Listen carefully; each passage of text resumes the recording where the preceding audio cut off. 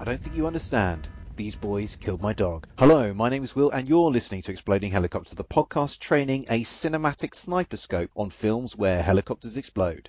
Now, it seems you can't be the American president without someone wanting to kill you. Over the years, no fewer than 4 residents of the Oval Office have been murdered, and you can find failed and thwarted plots against anyone who's ever held the job. As you'd expect, Hollywood hasn't been shy about exploiting the dramatic possibilities of these presidential plots. And over the years, we've seen actors as diverse as John Malkovich, Gary Oldman, Burt Lancaster, and even Frank Sinatra have a go at bumping off the prez. So, on this show, we're looking at the movie which gave us Mark Wahlberg having a stab at the job, 2007's Shooter. To help me review the film, I've carefully selected a patsy who can be easily disposed of after the task's completed. Joining me on the grassy knoll is my good friend Dara. How you doing, buddy? Hello, mate. Does that make me the comedy sidekick to your main actor role? I don't know if you'd be the comedy sidekick. I think you perhaps more the sort of the irritating sidekick. The Joe Pesci of this podcast. That is offensive. As long as you end up like Joe Pesci in Casino, having your head squeezed slowly in a vice, I think that would make me happy. I think it would. I think, yeah, that's, the powers that be, Exploding Helicopter HQ work in mysterious ways. I will watch my back. But normally on Exploding Helicopter, we like to celebrate films where helicopters explode. But today, I think we are gathered to cast an eye over one of the grimmest chapters in the Exploding Helicopter canon. I don't know what your sort of early feelings on this film are, Dara. Ooh, well, do you mean the opening sequence where we fail to see the helicopter actually explode? I do mean that opening sequence, and I even mean the later actual exploding helicopter sequence is, I think, one of the darkest chapters in exploding helicopter history. I do see where you're coming from. The actual scenes are lovely, but they don't give us the payoff that we have. We've been spoiled over the years with gargantuan explosions right in your face with all the detail.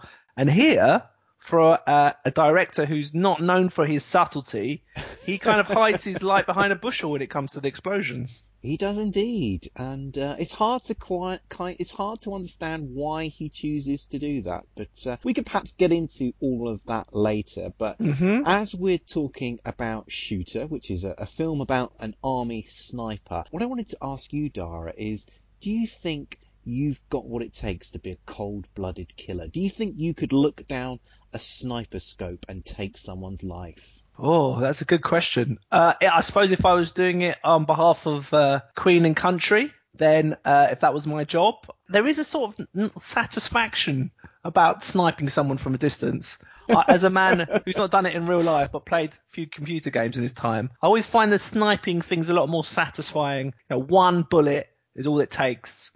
None of this spraying an Uzi around to do the job. I'm an efficient killer, I like to think. So sniper's probably more up my alley. I think also the other aspect that is probably up your alley is that you're probably thousands of yards away from where real danger is, safe and secure, and that you can do your killing from that sort of vantage point.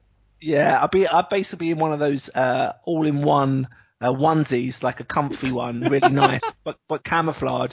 So I'd be lovely and warm, do my business there. We could probably have a couple packets of crisps before the cavalry arrive to clean up my mess, and I'd be away. I'd be in a helicopter away, somewhere safe. Yeah, definitely sniper role for me.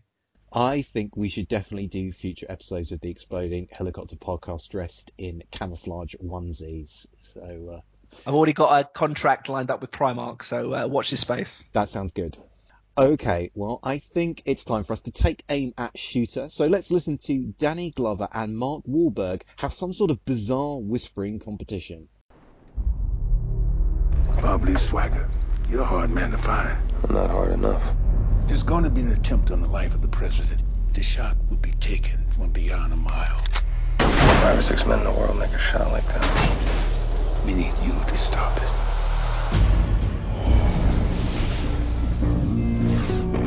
Out of all the men alive on the planet, you're one of the few people who knows what to look for. This guy knows what he's doing. You gotta take him. This is a setup. Take him now.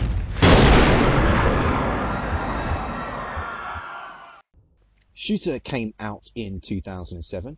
Mark Wahlberg plays the brilliantly named Bob Lee Swagger, a disillusioned army sniper who's coaxed out of retirement to help stop a plot to kill the president. But nothing is what it seems, and Wahlberg is double-crossed and framed for the assassination attempt, after which the former Funky Bunch rapper goes on the run to find the real killer and the reason he was set up. Also starring in the film is Danny Glover as a shady CIA official and Michael Pena as an FBI agent who helps out Wahlberg. There are also small but important roles for Kate Mara and Ned Beatty. The film was directed by Antoine Fuqua, who made Training Day and The Equalizer. He also directed a film we reviewed recently on the Exploding Helicopter podcast, the knifesploitation classic Olympus Has Fallen. Shooter has a 7.2 rating on IMDb, while Letterboxd users have given it an average rating of 3.1 out of 5. On balance, the critics are generally harder on the film. The Boston Globe said it was a stylish but essentially business-like smash and crasher, while USA Today said that, despite awe-inspiring fiery explosions, gaping holes in the convoluted plot make Shooter heavier on style than substance. The film did okay business at the box office, returning just under $100 million from a budget of $61 million. There's never been a sequel, but oddly the film has been reborn as a TV series with Ryan Phillippe taking on Wahlberg's role. But let's find out, Dara, let's find out from you what you thought of Shooter. Yeah, I was pleasantly surprised. I noticed actually that Netflix have just created, they've commissioned as an exclusive for Netflix, a Shooter series. But it's an odd one to kind of reboot because the reviews for it are very mixed. I personally really enjoyed it. It took me back to some of the 80s films. There's a lot of Rambo, obviously, in this film. It's all about a man kind of at odds with the government who has to fend for himself while he's being chased. They've nicked vast swathes of influence from the Rambo franchise. Mark Wahlberg, is quite believable as a very skillful sniper who's now in Civvy World trying to clear his name. From fantastic action sequences. The only thing I think it lacked, if it was going to be kind of the 80s action staple, was a bit more comedy from the sidekick. Michael Pena is good, but he's not really very funny. And he's also not very believable as because he has to train him up to be his wingman, his lookout, his spotter in a ridiculously short space of time. And they show him blowing up a couple watermelons and suddenly he's he's a fully equipped sort of, eagle-eyed assassin. I didn't really buy that bit. Well, he goes from being a completely bumbling FBI agent who can barely get his gun out of his holster to, as you were saying, some sort of stone-cold killer assassin who can, shoot people from 1,000 yards away. It is rather a fantastic conversion from doofus to cold-blooded killer. It's a good casting, I think, for him. He could have been a lot more comedy, or he could have been, I think he's capable of doing that, or they could have done a little bit more, like he at least has some sort of background as in the military or anything, but it's not very believable, that bit. But that said, you've got to suspend your disbelief like you did in the 80s with this film. There's some cigar chomping bad guys there, typical shady government people. So kind of all those kind of bad guy bases are covered. I enjoyed it more than I thought I was going to. Well, I thought this was a solid thriller. I think it's got a lot of run-of-the-mill ingredients. I think, this sort of plot is one that we've seen quite a lot of times before. But what elevates this film is the fact that you've got some good actors. You've got Mark Wahlberg, you've got Danny Glover, and you've got some very well-staged action sequences in this film. And I think that those elevate this into being, a really solid thriller, something that you can put on and enjoy. I would say I was rewatching this, obviously, for this podcast. Probably, it's fair to say, I'm not going to watch this film again. There isn't anything really special about it. The dialogue isn't particularly great. The performances aren't particularly great. Everything is good or very good, but there isn't anything here that would really make me come back to this film again and again. No, it's not a classic. It is good, solid entertainment, and dialogue-wise, it's not a patch on the classics. But I think this is taken from a book, this actual story, and apparently it's one in a few. There's a few of these books knocking around with Swagger as the lead character. So obviously they never decided to make a sequel, but they have decided to reboot the franchise, which is odd. Yeah, well, I mean, just on that TV series, which, as you said, has been produced seemingly out of nowhere, Yeah. by Netflix, decided to pick up this property and reboot it as a TV series, and it has actually gone through to a second series. And I haven't watched it myself, but a good friend of the show, Simon Lellick, a good friend of yours as well, Dara, Yes, I know him. I'm aware of him. he has watched the show, and I got him to give me his thoughts on it, and he said that it was very sort of predictable, derivative, that the whole sort of the plot ended up being a bit of a mess, really, but it had Much like the film. much like the film, but it was sort of nice and pacey, sort of slick, stylish, and it was sort of like one of those sort of classic guilty pleasure type TV shows. Yeah, I mean, they would have had to really adjust the plot in order to get out some of these quite large plot holes and ridiculous sort of leaps of faith that you have to go through, which they could have done quite easy, made it a little bit more realistic in a series. But I guess you maybe take some of the sort of fantastical elements out, and it's not as interesting. Yeah, an odd one to reboot, but as I say, the film pretty good. It was much better than I thought. Well, this is essentially a kind of conspiracy thriller at its heart. So I thought it might be worthwhile if we examined the quality of the frame-up on Mark Wahlberg's character. And I don't know what you felt, but I thought there were some elements of it that were really good. So I did enjoy how Mark Wahlberg's character is reeled in. So he's this outsider who's been betrayed by his country. So, you know, if you're looking to fit somebody up for an assassination on the president, then he definitely has a kind of backstory that would make him a prime candidate. And we see how Wahlberg is sort of tricked into getting involved into this assassination by being asked to actually help prevent the assassination. So we see him trying... They use his patriotism against him, don't they? Exactly. So we see him trying to sort of work out who he thinks the sniper might be doing it. So they get this sort of footage of him reconning the sites, which they then release to the media. I thought that was quite clever. That was very clever, actually. I enjoyed that bit. Yeah, that was very good. But there did seem to me a few sort of plot holes in their frame up. I don't know if you spotted those as well. Well, one of the ones I thought was particularly odd. So, you know, spoiler alert, but the idea of this was not to actually kill the president, but to kill, I think was it the president of Ethiopia? The Archbishop of Ethiopia. Archbishop of Ethiopia, because I think he's standing in the way of an oil pipeline back in his hometown. So the idea, in order to not set tongues wagging, is to pretend that someone had tried to kill the president. So when he's at a rally, a meeting, and he's introducing him, everyone thinks someone's tried to kill the president. They've accidentally killed the archbishop, and therefore no one questions it. I mean, just if he's in Ethiopia, I'm sure you could just set up some sort of accident to his car or something without so many prying eyes. No one will give a monkeys about what goes on there. But no, let's do it in the full glare of all the TV and all the people around, and have all the security issues to deal with because he's right next to the president, which must make it so much harder to do that job. So yeah, you got to kind of think about the logic of this. Doesn't wash for me. I have to say I am of a similar opinion to you, Dara, that it did seem as if killing this guy in Ethiopia would be an awful lot easier than killing him in the United States whilst he stood right next to possibly the most well-protected man on the planet. But we can, perhaps suspend our disbelief for that. But what I did start to struggle to sort of suspend my disbelief is that obviously, a key part of framing up Mark Wahlberg, revolves around actually having him in and near the site of the assassination attempt. And, Wahlberg agrees to kind of scope out how he might, or how an expert sniper might try and kill the president. But then Danny Glover has to say, oh, why don't you stick around, because you'd be really useful on the day. And, what if Mark Wahlberg had said, you know what, I just want to get back to my, mountain cabin, and, turned him down. What would Danny Glover have done then? I guess we'd be out looking for another patsy and keep going on and on and on. It's so, I mean, when you start to actually think about how ridiculous it is a bonkers idea. You need so many things to sort of fall into place to get it to work. Any kind of gap and, it all falls to pieces. And I can't imagine real life conspiracies that have ever been this complicated.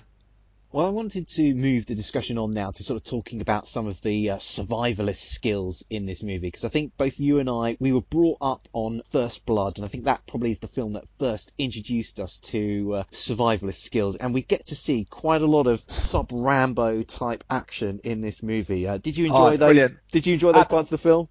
Absolutely, I love it. As a big fan of Bear Grylls, who I'm sure both are UK listeners and US listeners, and also for UK listeners only, Ray Mears, who's a kind of a budget version, a kind of less. He's kind of like a Bear Grylls without the fireworks, let's say, making good from the land and whittling things out of this, that, and the other. Love those programs. So here we do see a lot of montages of Wahlberg, making pipe bombs out of, it's a bit like the A-Team, I suppose, just making bombs out of a plastic can and a piece of string. It's kind of seemingly implausible.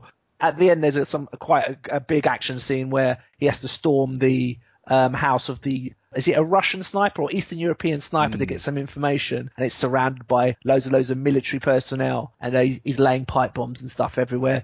Basically, they managed to get all this weaponry and bombs and all this sort of technical gear just at your local B&Q or home base.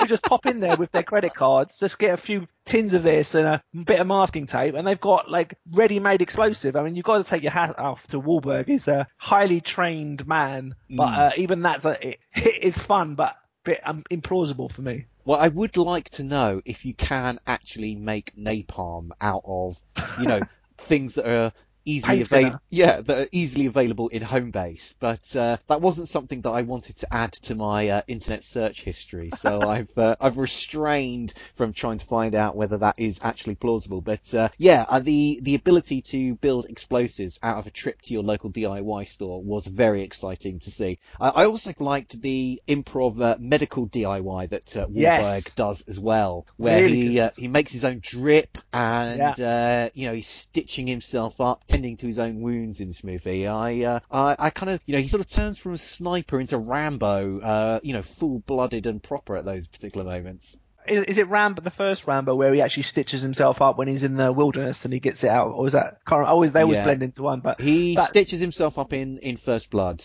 Okay, yeah. So they obviously borrow heavily. The first half of the film, I think I enjoyed the most. It all deals with him kind of trying to get away. It's a bit like the elements of The Fugitive. Kind of, he's on the run from the police and they're on his tail, and he has to be one step ahead, thinking of different ways. Obviously, he's injured, he gets shot twice, and how he treats his wounds and where does he go to get himself back into a position where he can clear his name. Those for me were the most tense and enjoyable bits. Then it's like towards the end, which we'll talk about, it starts to go a little bit silly and it's less and less enjoyable for me. But I was quite taken with the first half. It was quite tense for me, and you really feel like he's on the run and everyone's out against him. So kudos for the start of the film. Yes, because that part of the film, it's quite low tech, and so he's reliant on his ingenuity, his imagination to get himself out of that particular situation. And I think, I kind of always enjoy that type of emphasis on, I guess, a person's intelligence rather than on fancy tricks and gimmicks.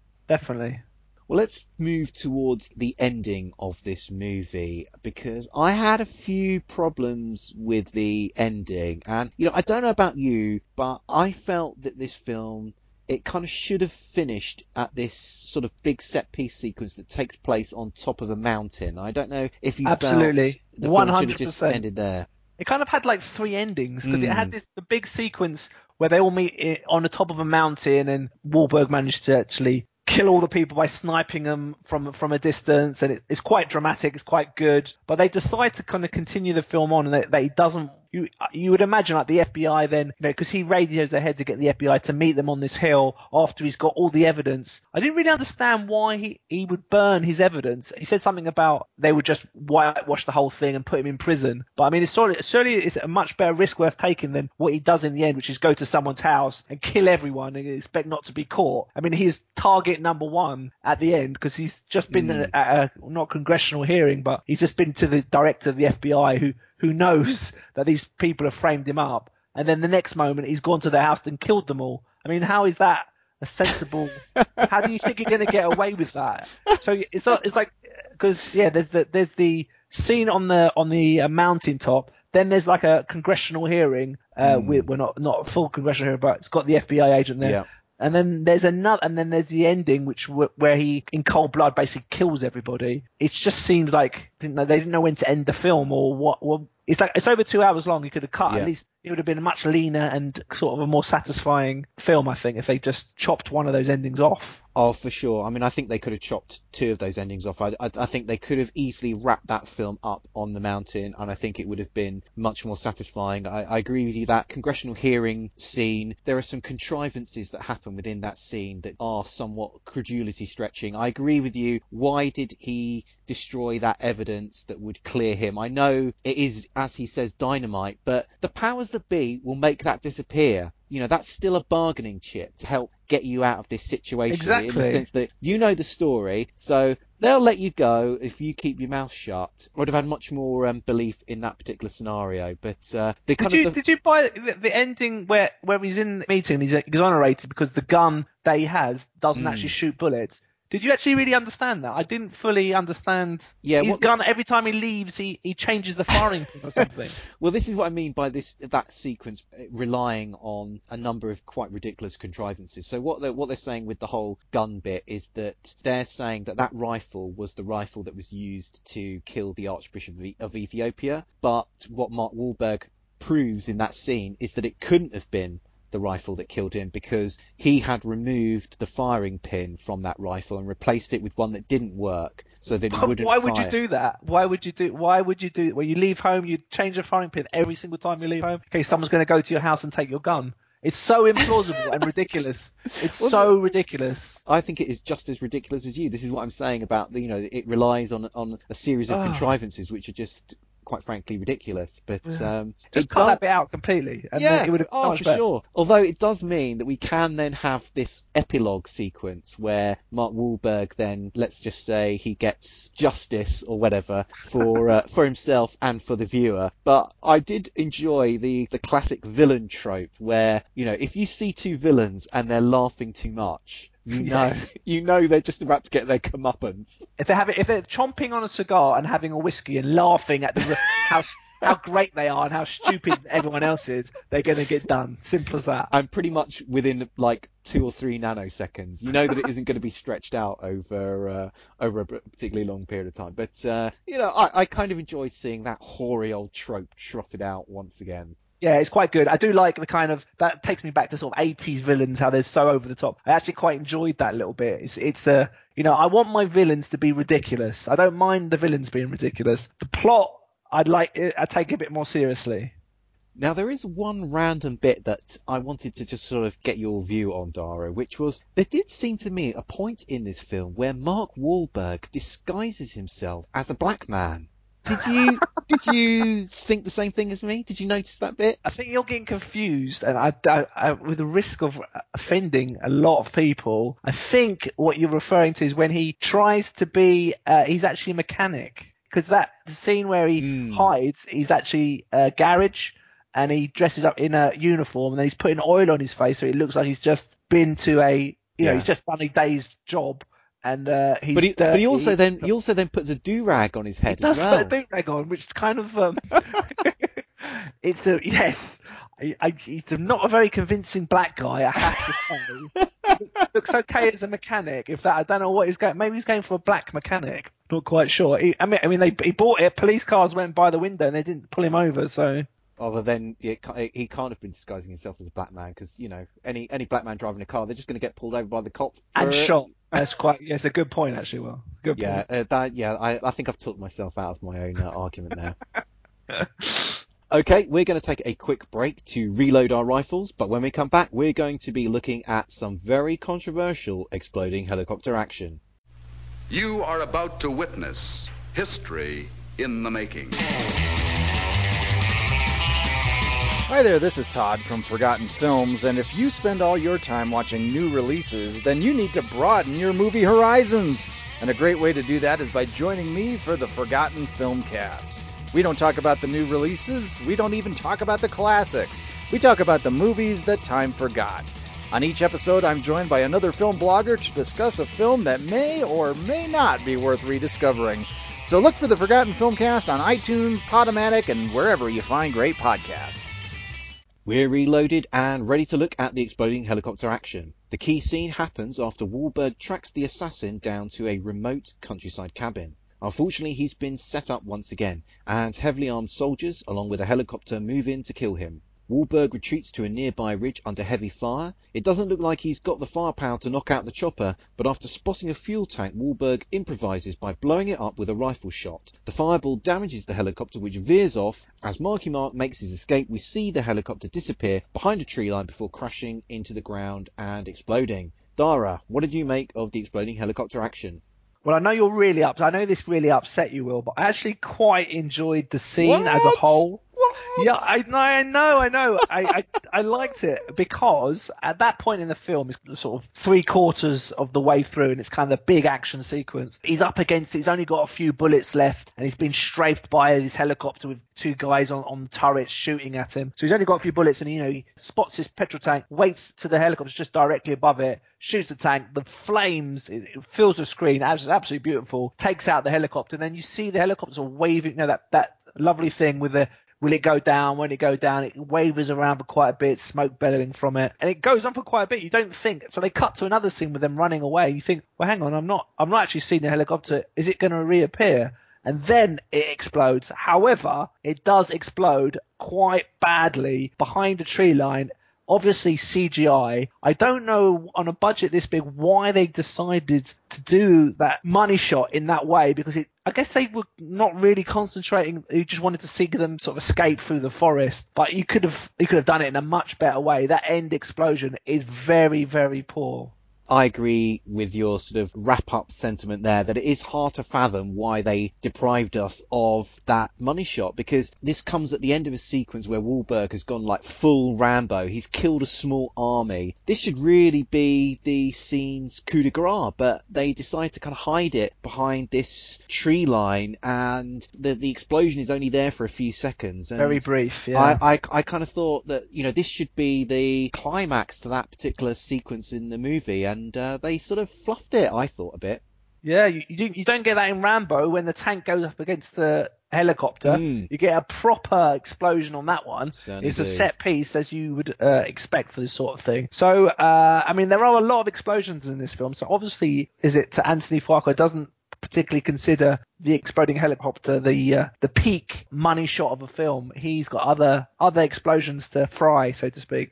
To make a few positive remarks about this exploding helicopter sequence, I do appreciate the clever improvisation that Mark Wahlberg comes up with in order to get rid of the whirlybird. And I did actually enjoy the emotional resonance of this sequence, because in the midst of this helicopter attack, Wahlberg has a flashback to a sequence that takes place at the beginning of the film where a helicopter kills his friend. So his spotter, yeah. His spotter. So this helicopter sequence does have an added emotional resonance, which I did appreciate. But, having built it up in that way, I think then to deprive us of the full fiery glory was a bit of a mistake. Yeah, and also, let's not forget that the scene you referred to at the beginning, we don't see that helicopter go down either. So to recap, he's basically out in the wilderness, him and his spotter, and all hell breaks loose. And another situation where he's running out of bullets, he has to stop this helicopter, and he managed to shoot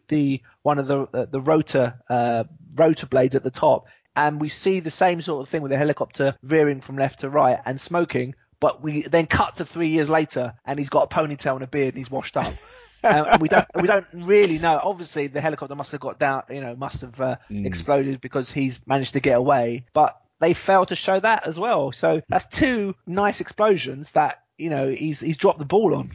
The only thing I can think that Fuqua was considering in that particular choice was that, I'm doing a helicopter explosion later in the film. I don't want to kind of show my hand too early, so I don't want to kind of peak too soon in this film. So I won't show that one because we're going to be doing this other sequence later in films. That's the only reason I can think.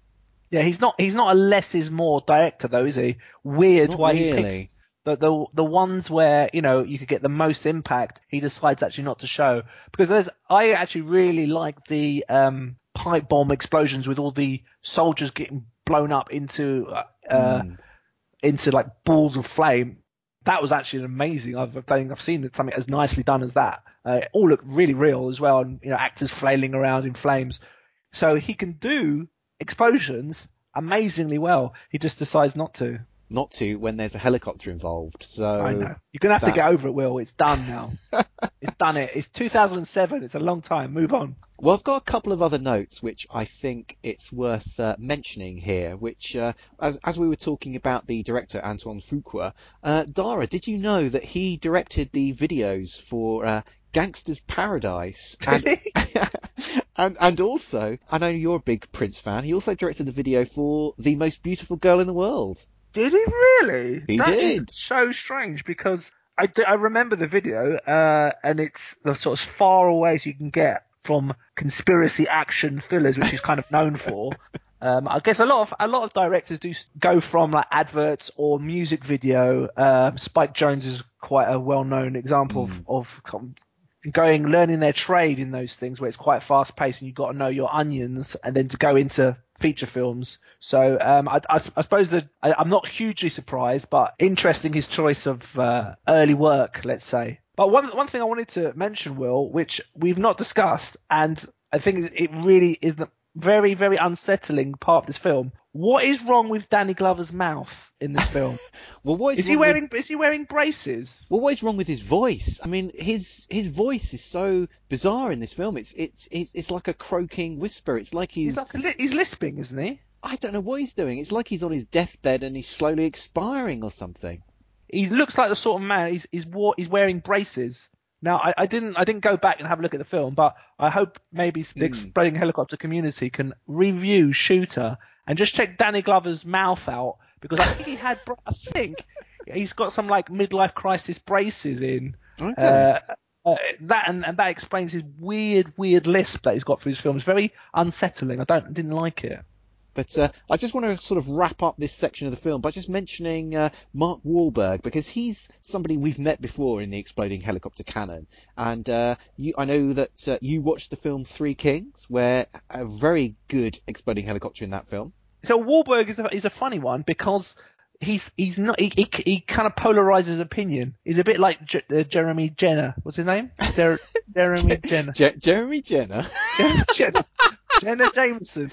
Do you mean Jeremy Renner? Jeremy Renner. I put them in the same kind of field. Jeremy Jenner. People really like them, or people really hate them and can't stand them. I don't mind Mark Wahlberg, but I can deal with him. I think he's all right.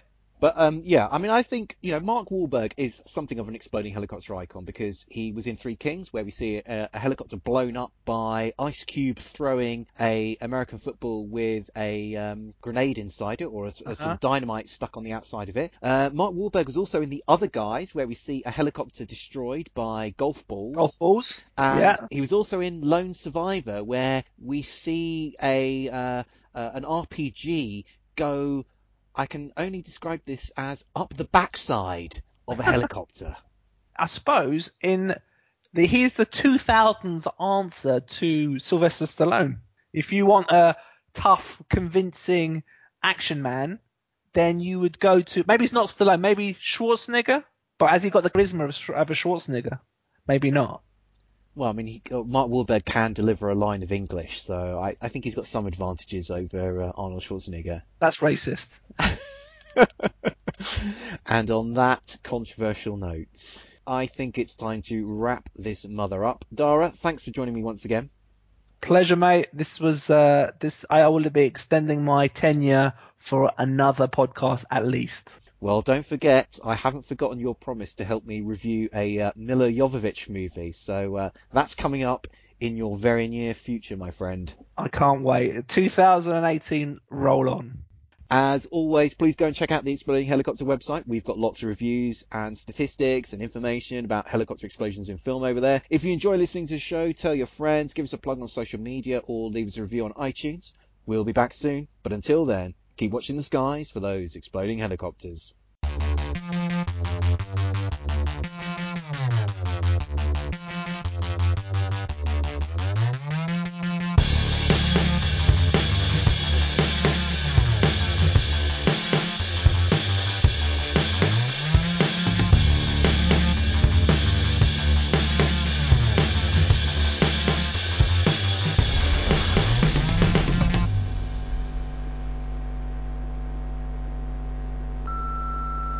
This podcast is a proud member of the Lamb Podcasting Network. Find the network at largeassmovieblogs.com.